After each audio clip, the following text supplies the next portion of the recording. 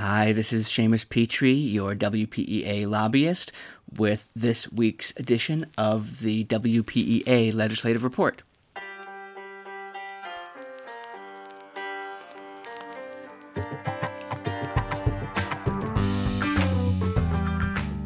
As public employees, WPEA members are directly affected by the decisions that they make in the legislature, which is why it's so important that they hear your voice.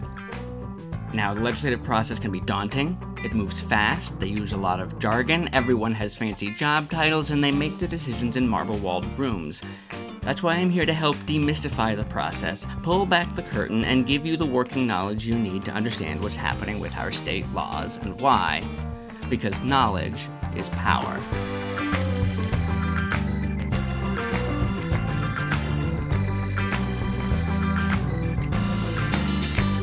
We last talked about the overall process of how a bill becomes a law.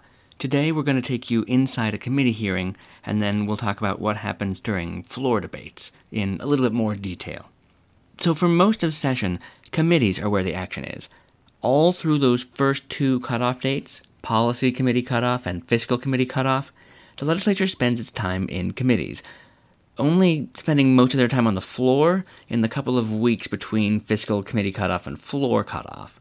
So for the bulk of the beginning of session, they're in committee rooms in the office buildings, separate from the legislative building, the dome, the rotunda that you might be used to. Committee meetings come in about three flavors: public hearings, where they get briefed on bills and hear public testimony; executive sessions, where they might amend and vote on bills; and then work sessions, where they aren't doing anything with particular bills, but instead might have topic area experts present information about issues relating to their committee. In a single 2-hour legislative committee meeting, you could have anywhere from one to all three of these kinds of activities. What does a legislative committee look like when you go into the hearing? So, to start with, a legislative committee has anywhere from 5 members to maybe a couple of dozen for the big fiscal committees, such as Appropriations or Ways and Means. The chair of each committee is a member of the majority party, as are a majority of the members on the committee. The committee chair runs the meeting. They'll gavel the meeting to order and might call on people to testify.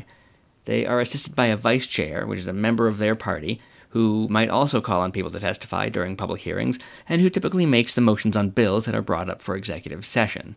Each committee also has a ranking member, which is a member of the minority party, who is responsible for leading their party's members on the committee. The ranking member is assisted by an assistant ranking member, also of the minority party. Now, the legislators sit up on the dais. It's kind of above and in the front of the room, either in rows or like in a big horseshoe.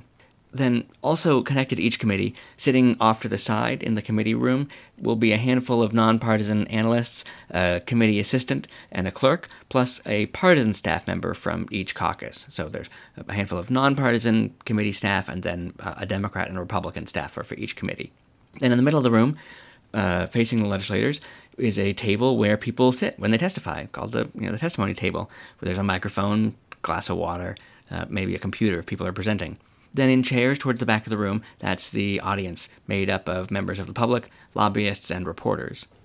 The Appropriations Committee will come to order for the purpose of public hearing. Public hearing on a bill will start with a briefing from the nonpartisan committee staff. The staff here will describe what the bill does. Nonpartisan staff are scrupulously careful about describing the bill in the most accurate and fact-based terms, without having an opinion about the benefits or drawbacks of the bill. Then after the staff briefing, the prime sponsor will speak to their bill.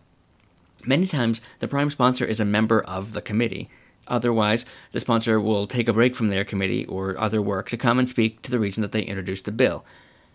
Then, it's time for the public to speak. Anyone can sign up to speak to a bill, in favor or in opposition, or just with concerns. Sometimes no one wants to speak to a bill. Sometimes on a controversial bill, there may be dozens signed up, or hundreds even. If the committee has a full schedule with a lot of bills and a lot of people wanting to testify, the committee chair may limit folks to just a few minutes to speak. So the next most common kind of committee meeting is an executive session.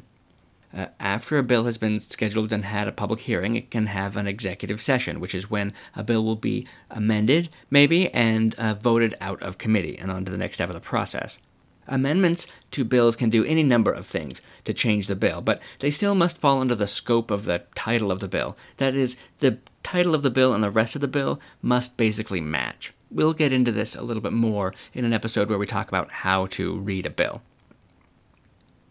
So if there's any debate on the amendments, that happens, and then they'll vote on the underlying bill, and the clerk will call the roll, and one by one, members of the committee will say how they vote. Legislators on the committee can vote do pass if they want to send the bill out of committee and forward in the process, do not pass if they want the bill to not pass, or they can vote without recommendation. Though sometimes a bill will be scheduled for executive session and will be pulled off of the calendar at the last minute, a bill that actually gets a vote is almost certain to pass because the chair of the committee controls what bills come up for a vote and also represents a majority of people on the committee, so they know if they've got the votes or not. I think in my entire time working with the legislature, I've seen only 2 bills have a vote in committee and not pass, and both of those times the chair knew that they weren't going to pass, but they wanted to make a point by bringing the bill forward anyway. It's extremely rare, though. If a bill passes out of committee, then it will go on to the Appropriations Committee, like we talked about, if it spends any money. And just like in policy committees, the fiscal committees, the Appropriations or the Ways and Means Committee, will hold a public hearing, and members of the public can testify there also. There will also be, first, a briefing on the bill. But here in the fiscal committees, testimony is just about always time limited because of the number of bills the committee has to deal with in such a short amount of time.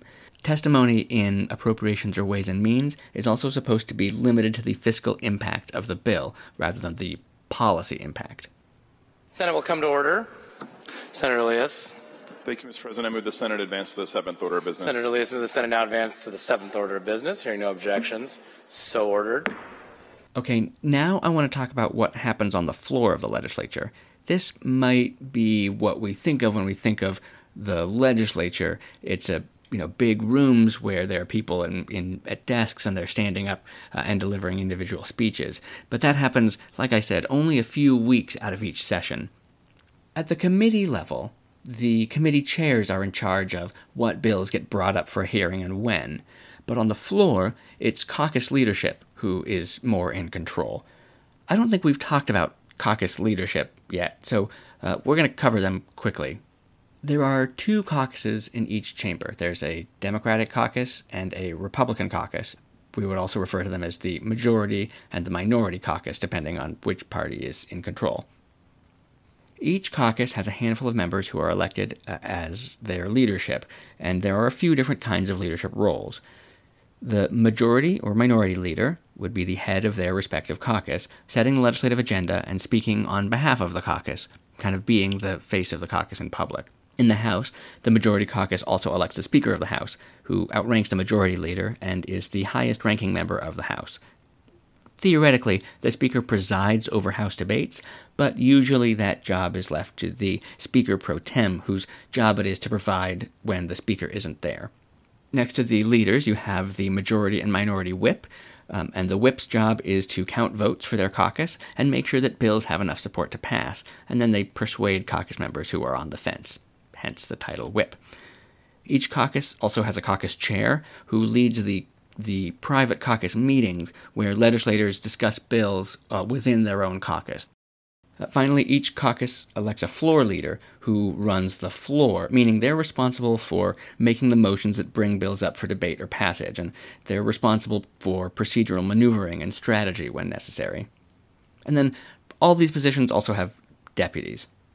Okay, that's caucus leadership, and it's caucus leadership, specifically majority caucus leadership, who is in control of what bills make it to the floor for debate. While legislators are on the floor, members of the public just can't go up and talk to them. You can't just walk into the House or Senate chambers. So when they're on the floor, the doors to those chambers within the rotunda of the Capitol building, they are swamped with lobbyists and members of the public writing notes into legislators, asking them to come out and talk about particular bills. You write a note to the legislator you want to talk to, hand it to a security guard, and then the security guard will drop it on the legislator's desk, and you wait outside the door, hoping they will come out and talk to you. It's not the most dignified process in the world. You can watch the legislative action on the floor from the gallery, high above the floor. From there, you can see legislators at their desks, with Republicans on one side of the aisle and Democrats on the other. The desks are facing the rostrum, which is a tiered set of desks full of House or Senate staff, and they're charged with keeping track of all the various bills that are being considered. They read the bills out loud, they call roll when it's time to vote, etc. And then at the center of the highest tier is a presiding officer. In the House, it's usually the Speaker Pro Tem or the Deputy Speaker Pro Tem. Sometimes on important occasions, it'll be the Speaker herself. And then in the Senate, it's the Lieutenant Governor normally. The Lieutenant Governor is not actually a member of the Senate and does not get a vote on bills unless there's a tie, which doesn't happen that often in the Washington State Senate because there's an odd number of members. So when a bill is up for debate on the floor, the presiding officer will call on the prime sponsor to speak first, followed usually by a member of the opposite party. If there are amendments to the bill, they will debate the amendments first before debating the underlying bill. Some debates can go on for a long time, some are quick. Plenty of bills pass unanimously or nearly unanimously. Others will pass with just the narrowest of majorities. Then when it's time to vote, the House votes by machine. They all press a button on their desks. They've always done it that way, actually, going back to the very first House. The Senate votes by roll call, as a staff person calls each senator's name, and then the senator will announce how they vote. Thank you. The question before the Senate is final passage of engrossed substitute Senate Bill 5288. The Secretary will call the roll. Bailey. Becker. Billig. Braun. You can watch all of this, the committee hearings, the floor debate, on TVW. TVW is like C-SPAN for the Washington State Legislature. It's a way that you can follow all the action happening at the legislature live or later via the archives. We'll be talking more about the other online tools you can use to follow legislative action in our next episode, which is going to be a video about using the legislative website. And that's it for this week's episode. Thank you so much for listening. We're going to be off next week for the holidays, but then we'll be back with that video that I talked about looking at how to use a legislative website. And we'll also, coming up real soon, have a discussion of all of the bills that are on the WPEA legislative agenda this year. As always, your feedback is welcome. You can give me an email at seamus@wpea.org. That's SEAMUS @WPEA.org. If there's something that you want to see more of, a topic that you're especially interested in, or if you've got questions, feel free to shoot me an email.